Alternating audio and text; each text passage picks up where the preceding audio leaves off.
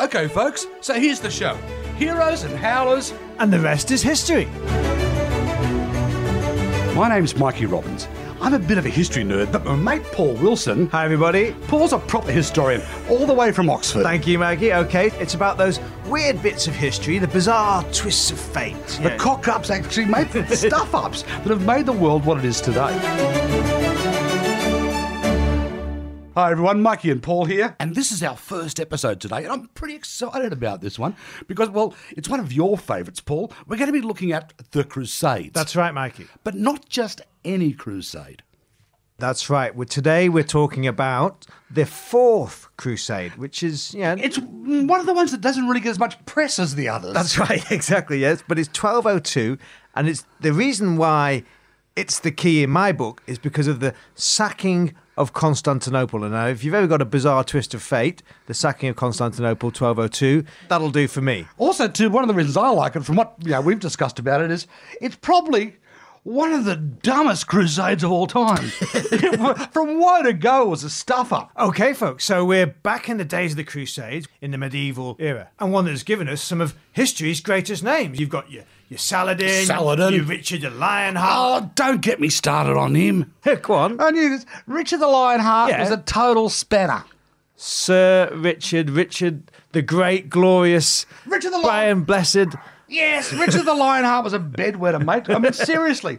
His crusades bankrupted England to the point where he even thought about selling London. Right. But he couldn't find a buyer. That is true. He couldn't retake Jerusalem. All right. He was so loathed by the other crusaders that one of them actually, Leopold of Austria, threw him in a dungeon on the way back to England and demanded a ransom. Plus, he was a mummy's boy.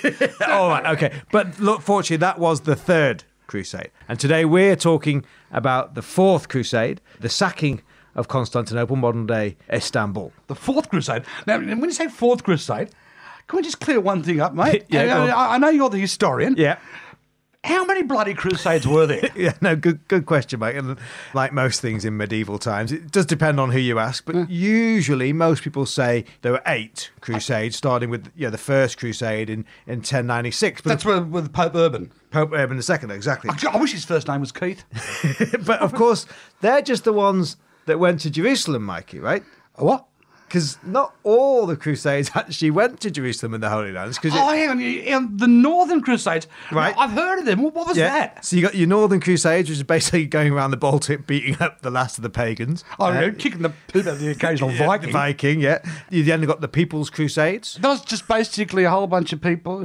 More of a dollar shop crusade, to be honest. No shiny armour on this one. Correct me if I'm wrong, it was basically a violent camping trip that never left Europe, really. It usually got about as far as the south of France, that's right. But the real Crusades, the ones that we think of as the Crusades, as you mentioned, Urban II, he started it all off, 1096, and he obviously was the head of the Latin Church, and he wanted to win back Jerusalem, win back the Holy Lands, defeat the Saracens, so that people could go on pilgrimage to the Church of the Holy Sepulchre, because, of course, after the fall of the Roman Empire and at the demise of Byzantium, all these lands were now under Saracen control. You have to admit, in terms of, the Christian side of things, the First Crusade was a success. That's right, yeah. It took back Jerusalem straight away. It also created these holy states like Edessa, Antioch, But then, of course, the old Empire Strikes Back. The Saracens come back. They take Jerusalem. That's just basically your Second Crusade.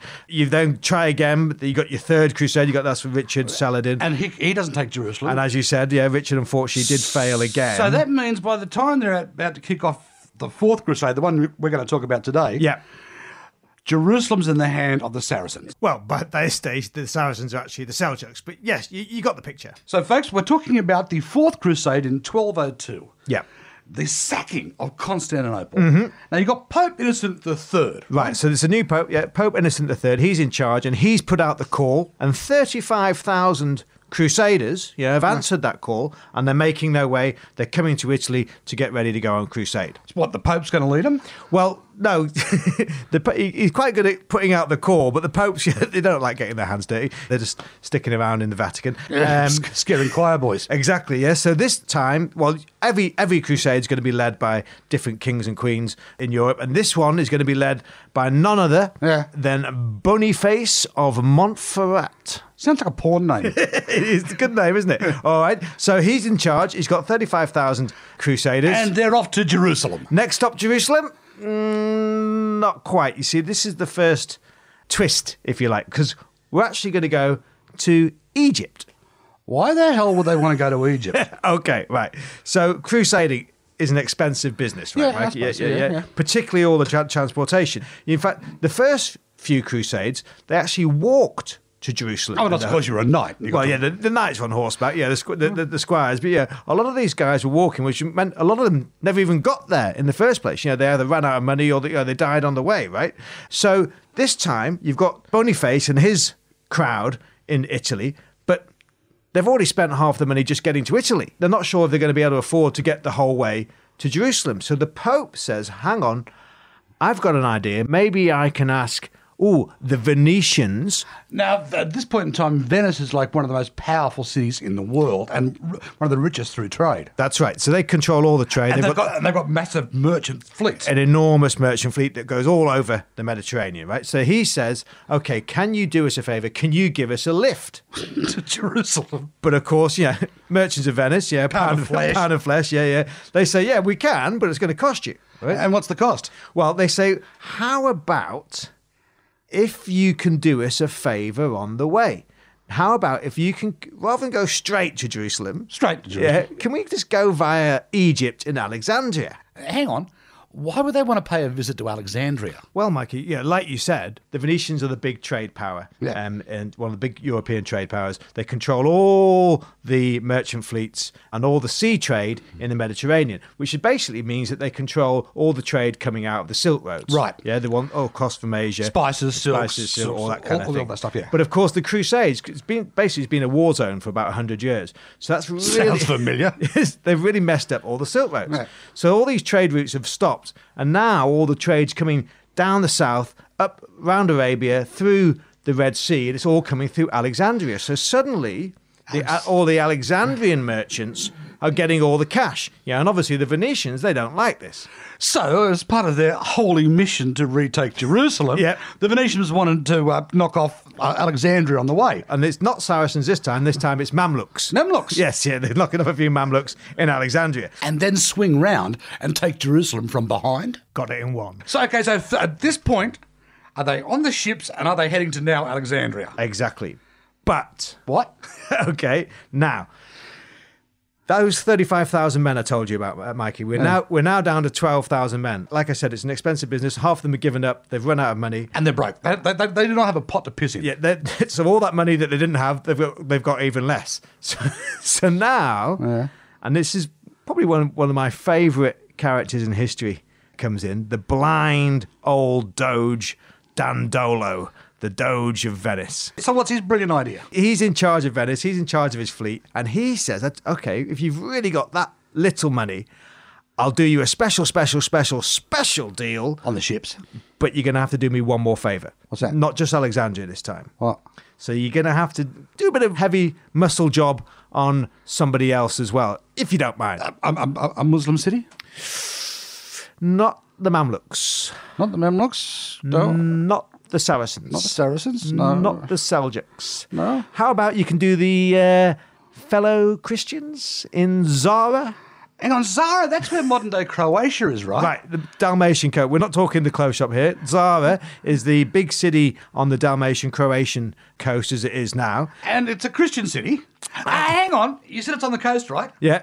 So I've got a vague idea of why the Doge wants to kick the living out of Zara now. It used to be a satellite of Venice, but it's got a bit big for its boots, and it's now trying to make its own empire and steal some of the trade from Venice. So the Doge says, if you could just knock off Zara on the way, boys, I'll give you that special discount. And do they? Well, hang on, but for a start... Wouldn't the Pope step in and say, please don't knock the shit out of living... Well, that was the problem, because obviously they were on crusade, right? They're on the crusade to go against the Saracens, and suddenly they're starting to kill fellow Christians. So, the Pope writes a couple of letters and says, I'm not quite sure that was part of the plan, boys, but needs must when you're going on crusade. So, you've got to break a few eggs. So off they go. Zara, bish, bosh, bash, over in a week. The city's gone. and they're merry to go on their way. Okay, so they've got rid of Zara, so I'm assuming now they're off to Alexandria on the way to Jerusalem. That's the plan. So Alexandria, here we come? No. Oh. So, as we said at the top of the show, this is about the sacking of Constantinople. The Fourth Crusade, one of the greatest cock-ups in history. So how do we get to Constantinople? Well, there's a guy called Alexios Angelos, all right? I think I know where we're going here, but you've got to concentrate, folks, because this can get complicated. Okay, he is the prince of Byzantium, right? His dad was the emperor, Isaac. And he was deposed by, was he thrown out by the Seljuks? No. Okay, he has been deposed, but not by the Seljuks, not by the Saracens, but by his own brother. So Alexios' uncle... Who's called? Well, he changes his name to Alexios Angelos. Okay, so Angelos calls Alexios Angelos to get rid of Alexios Angelos. Yeah, no, so you've got little Alexei. Okay, little Alexei's the nephew. Yeah, he's the prince. Yeah. And he says, look, my dad's been deposed by my uncle Alexios Angelos. Yeah. Can you help me? Can you bring your Crusader boys? You're probably going to stop in here and do a bit of refueling, get some food anyway. Some duty-free. Yeah, some duty-free. While you're here, can you help me reclaim the throne for me and kick out Uncle Alexei? Now, hang on. At this point in time, Constantinople, it's a prize, isn't it? It's the richest. Is it the richest city in the Western world? Well, basically it is. Yeah, it's by far the richest city in Europe. So Alexei, he says, look, if you can help me, I'll make it worth your while, guys. You know, yeah, but if they help him, what happens to his dad who's been deposed? Well, okay, he says, well, don't worry about Dad. Don't worry about Isaac. Yeah, I'll make sure he has a nasty accident on the city walls when he's out walking one night or something, you know, do himself a nasty injury up the Golden Horn or something like that. Gets a Golden Horn in his Bosphorus. So the Crusaders, they were supposed to go to Alexandria. They're not going there. They're now going... They're stopping off in Constantinople. Yeah, they're saying, okay, we're going to help this guy out. Yeah. We're going to restore him and his family, get rid of his uncle, and put little Alexei back on the throne. And do they? No problem at all, yeah. So Alexei, you know, he opens the back door, basically. He gets their army. There's a lot of back door going on, mate. He gets there with the Crusaders, with their army, and they line up against Uncle Alexei, kill Uncle Alexei. Poor old Father Isaac, he slipped off the wall, so he's gone. So little Alexei is now made Alexios Angelos IV, Emperor of Byzantium, and he has now got more money than you can shake a stick at, mate. He says, I'll give you money, I'll give you men to go on crusade, anything you want, the world's your oyster. And the people of Byzantium rejoice? For a little while. A little while, right? Yeah, like a week. And then they were actually, this guy is basically just a money-grabbing... Uncle killing, possible father killing little shit, right? So they go, actually, we don't want you at all. So the citizens get rid and depose little Alexei, little Prince Alexei, gets bumped off, falls off another city wall on an evening stroll, and now there's a power vacuum, and they need to elect a new emperor. Right. Now, you mentioned Dandolo. Yeah. Blind. What's he up to at this point? Okay, so Dandolo, he's with his Venetian army. He's there and he's thinking, okay, well, who's going to be the new guy in charge? Am I going to get my money? And the new guy in charge, so we've had Alexios Angelos III. Yeah. We've had Alexios Angelos IV. Yeah. And the new guy, no relation, is called... What? Alexios Angelos V, right?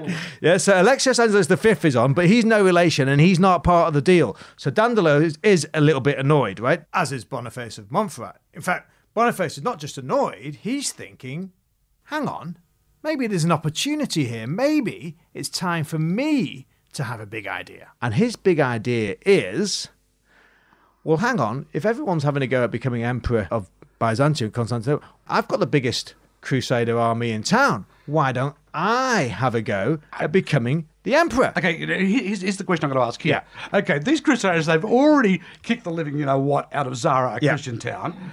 Constantinople's a Christian town as well. Yes. What does the Pope say about these Crusaders who are now... We're getting up towards the sack of Constantinople. That's right. So the Pope must be pretty ticked off about this. Okay, yeah, so Boniface, obviously he thinks it's a brilliant idea because he's going to become emperor, but he's got to sell it to the rest of the team, right? Now the rest of the Roman Catholic Church, yeah. Yeah, exactly. So Dandolo, yeah, he's on board because he's like, okay, as long as you just give us the trade and the ports and control over at least half of Constantinople, we're on side. The Crusaders, not too happy, but maybe let's see. And then the Pope, you would think, now he's already written letters saying, please stop killing fellow Christians. But suddenly the Pope realises, hang on, this is my big chance as well. I think I know where you're going, because Constantinople was a Christian city, but it was an Orthodox Christian city. Exactly. It's not a Roman Catholic Christian city. The Great Schism of 1058. 1058. So for the last 150 years, they've actually been big enemies. Yeah. So the Great Schism of 1058 is when the church divided. Because basically the Pope and the head of the Latin Church said, we're in charge, you got to do as we say. And of course, the Orthodox Church, the Patriarch in Constantinople, he said, no, we've got pointier hats than you. Then you had the massacre of the Latins. So it's a massacre of the Latins just to make sure you can stick your Latin dictionaries where the Pope don't wash. So the Pope is actually not doing anything to stop Boniface from sacking Constantinople. Yeah, he says, basically gives him the green light. He says, okay, forget about Jerusalem. Let's turn your crusading sights on the Orthodox Church. We'll reunite the church. The Venetians will get all the trade. You become emperor. Forget about Montferrat. What is Montferrat? Yeah, exactly. Montferrat's a very poor little city halfway between Genoa and Milan, the sort of place you drive through in the nighttime.